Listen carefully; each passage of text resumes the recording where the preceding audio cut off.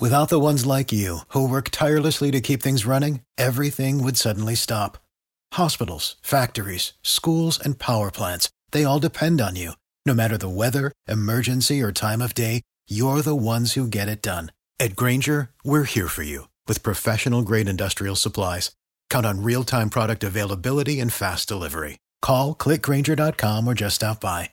Grainger, for the ones who get it done. Every team, every topic, everywhere. This is Believe.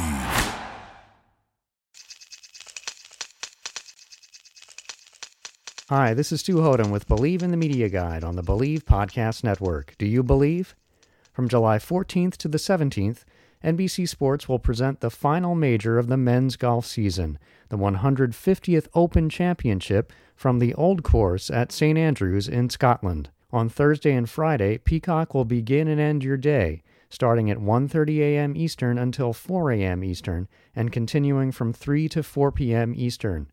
In between, USA Network has you covered from 4 a.m. Eastern to 3 p.m. Eastern. From 1 to 2 p.m., Nick Faldo, who announced his retirement earlier this year, will join Mike Tirico and Paul Azinger. On Saturday, USA will be on the air from 5 to 7 a.m. Eastern, with NBC taking over from 7 a.m. to 3 p.m. Eastern. On Sunday, it's USA from 4 to 7 a.m. Eastern and NBC from 7 a.m. to 2 p.m. Eastern. NBC's lead play-by-player, Dan Hicks, looks forward to his first trip to the home of golf. The fact that it's the milestone 150th makes it even sweeter.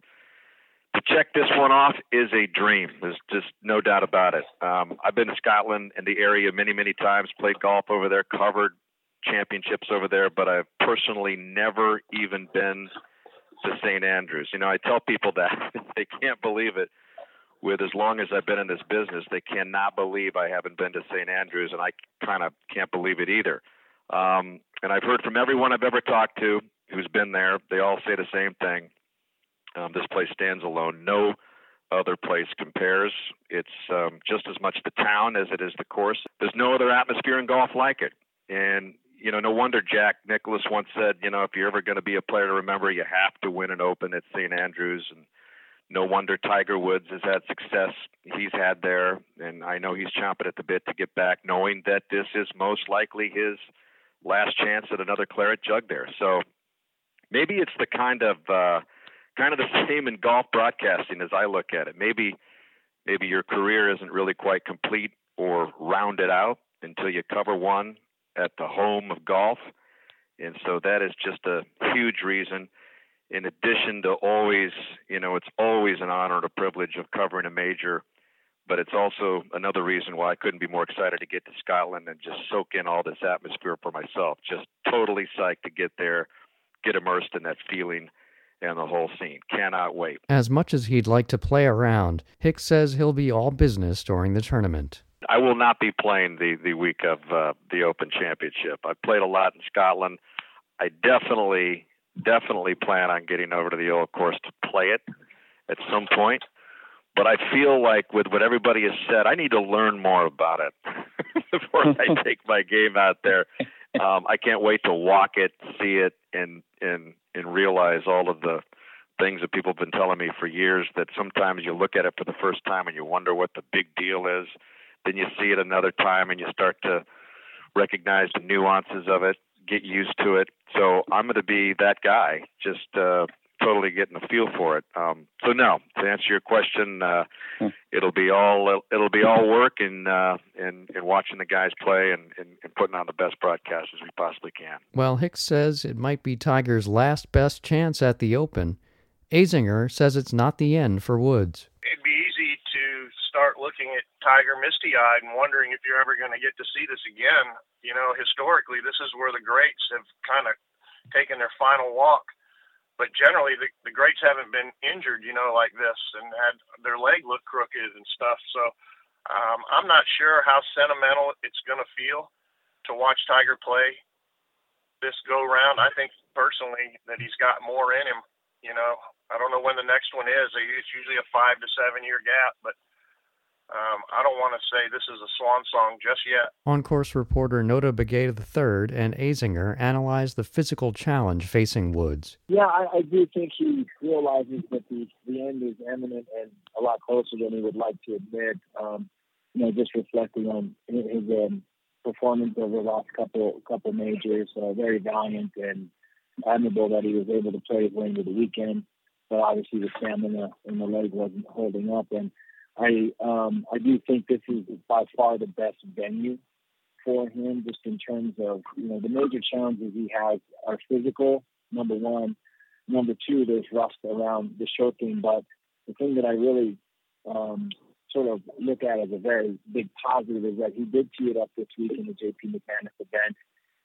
So he's able to shake off a little bit of rust. Now, Dan Manor isn't what you would classify as a textbook links venue. It's more of a parkland type of venue. But just to be able to get the reps, get the body moving, get some touches under pressure, I think is going to really help him, because that's really, I think, what's been the challenge in some of the last two events. Is he's just been unable to salvage some key saves here and there, which is going to be critical this week. And that's the one thing that I think really went a long way for him when he did win here in 2000. Was that was a complete game, probably the best we've ever seen. But it's more of a physical battle for him if he's going to be able to deal with getting a little bit more mileage out of the strength in his leg.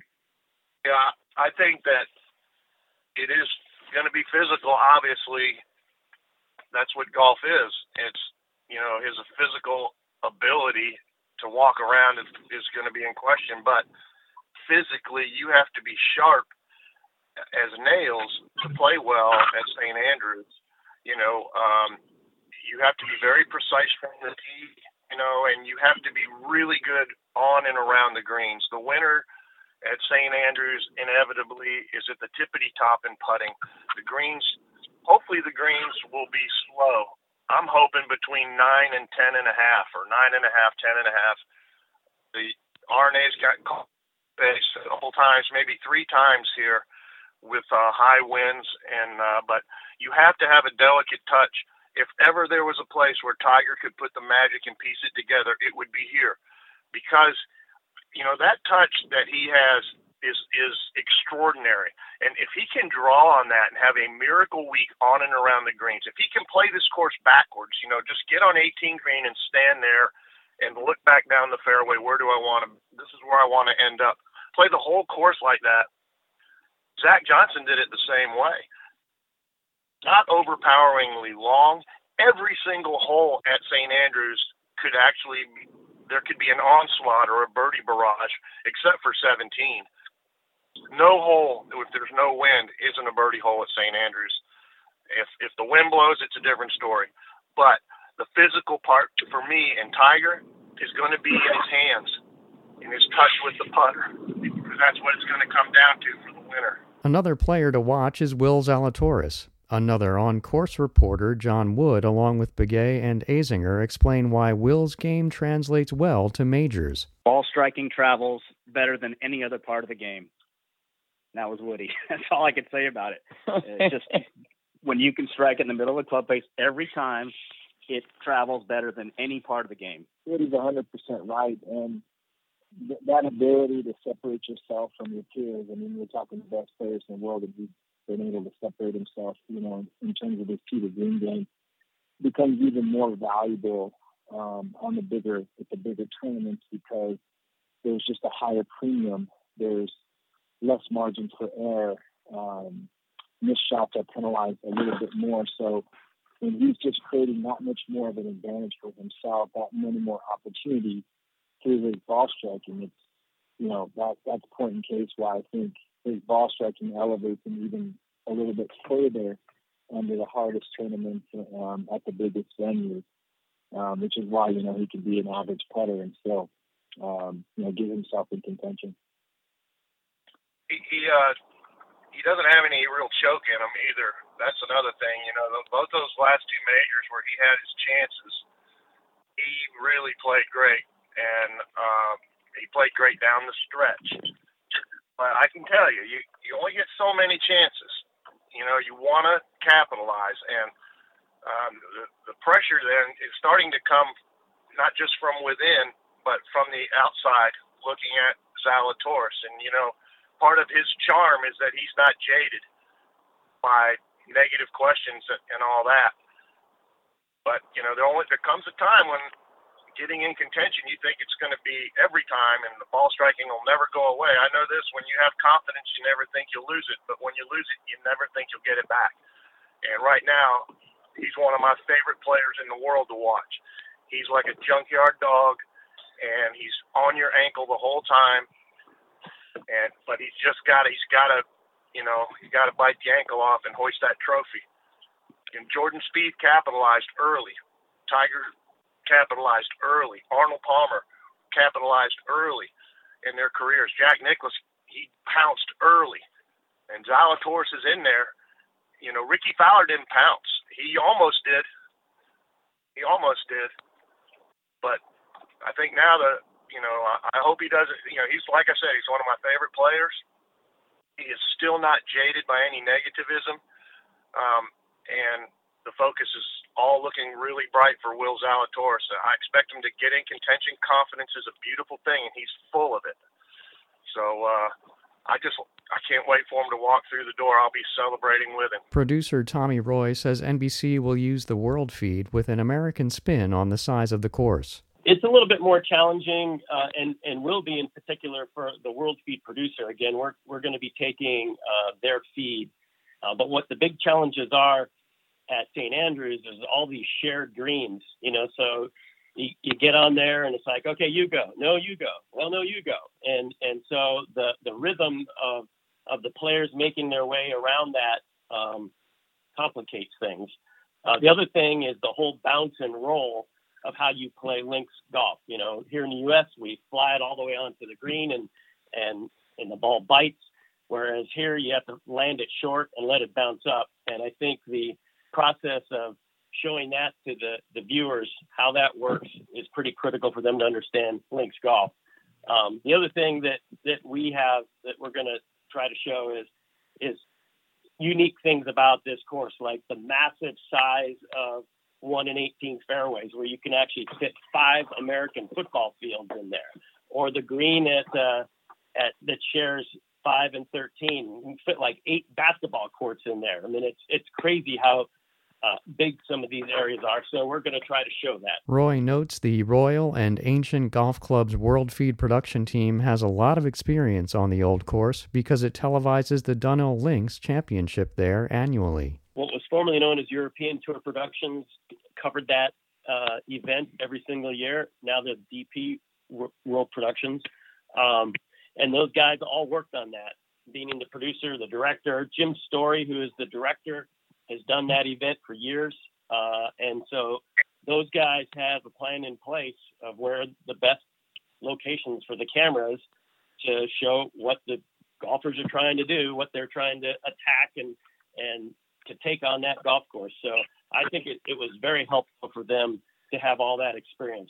Again, everyone's talking about experience for the players. I'd say the experience for the broadcasters is just as critical. And again, dealing with those shared greens where they're trying to figure out who's going to hit first, who's away, who's going to play first, even though they're not away. So that's very helpful to those guys. Roy describes the challenge of trusting another producer and director to call the shots. It's significantly different because the shot-by-shot action is being decided for us, essentially. The good news is those guys are very good at what they do. David Mold is the primary producer for them. And again, as I mentioned, Jim Story is the primary director. They've done a heck of a job. Last year was the first year where we didn't have all of our own cameras, and it was a good learning experience for us. We sort of have a pattern down of when the best time to go to commercial is with them. We know when there's a big moment what their replay pattern is, so maybe we can help supplement that with our own replays, et cetera, et cetera. So, yeah, it's sort of out of our control, but Now we know what they do. I think we'll be able to make our broadcast even better. Wood, a caddy by trade, shares some great moments from past Opens. He says it's fitting that this year's U.S. Open and the Open Championship on NBC are at the birthplaces of golf. Yeah, an Open at St. Andrews is unlike any other Open. There may be better courses in the Rota, but nothing compares to the history and the stories that are told at St. Andrews. It's just completely different.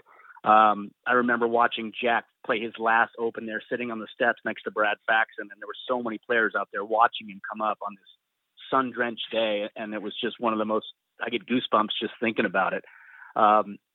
I worked for Calcavecchia there once, and there's a great story. Calcavecchia told me early in the week he was staying at the Old Course Hotel, and he said, would he meet me on the second tee at 5:30? And I'm thinking, that's kind of strange, but okay.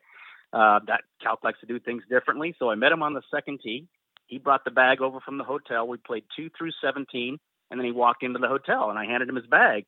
And I said, Calc, is this how you're going to play your practice round? He said, yeah, if I have to practice on 1 and 18, I've got no chance this week anyway. So that was kind of funny. And it struck me the other day, I was thinking about the year that we've had, and to be able to telecast the U.S. Open from what is arguably the home of and the birthplace of American golf. Now we get to go across the pond and broadcast from the actual home of golf. It's a really special year, and to go from the country club at Brookline to St. Andrews, it's a year I'll remember for a long time. Thanks for listening to Believe in the Media Guide. If you enjoy this show, please subscribe and rate the podcast on iTunes, and find us wherever you get podcasts, including Believe.com. That's BLEAV.com. I'm on Twitter at Hodem, HOTHEM as in Mary. Stay tuned and stay safe.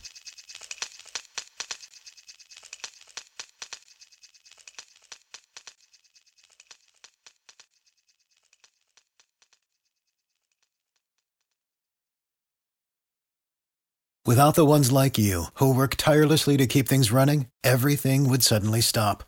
Hospitals, factories, schools, and power plants, they all depend on you. No matter the weather, emergency, or time of day, you're the ones who get it done. At Grainger, we're here for you with professional-grade industrial supplies. Count on real-time product availability and fast delivery. Call, click Grainger.com, or just stop by. Grainger, for the ones who get it done.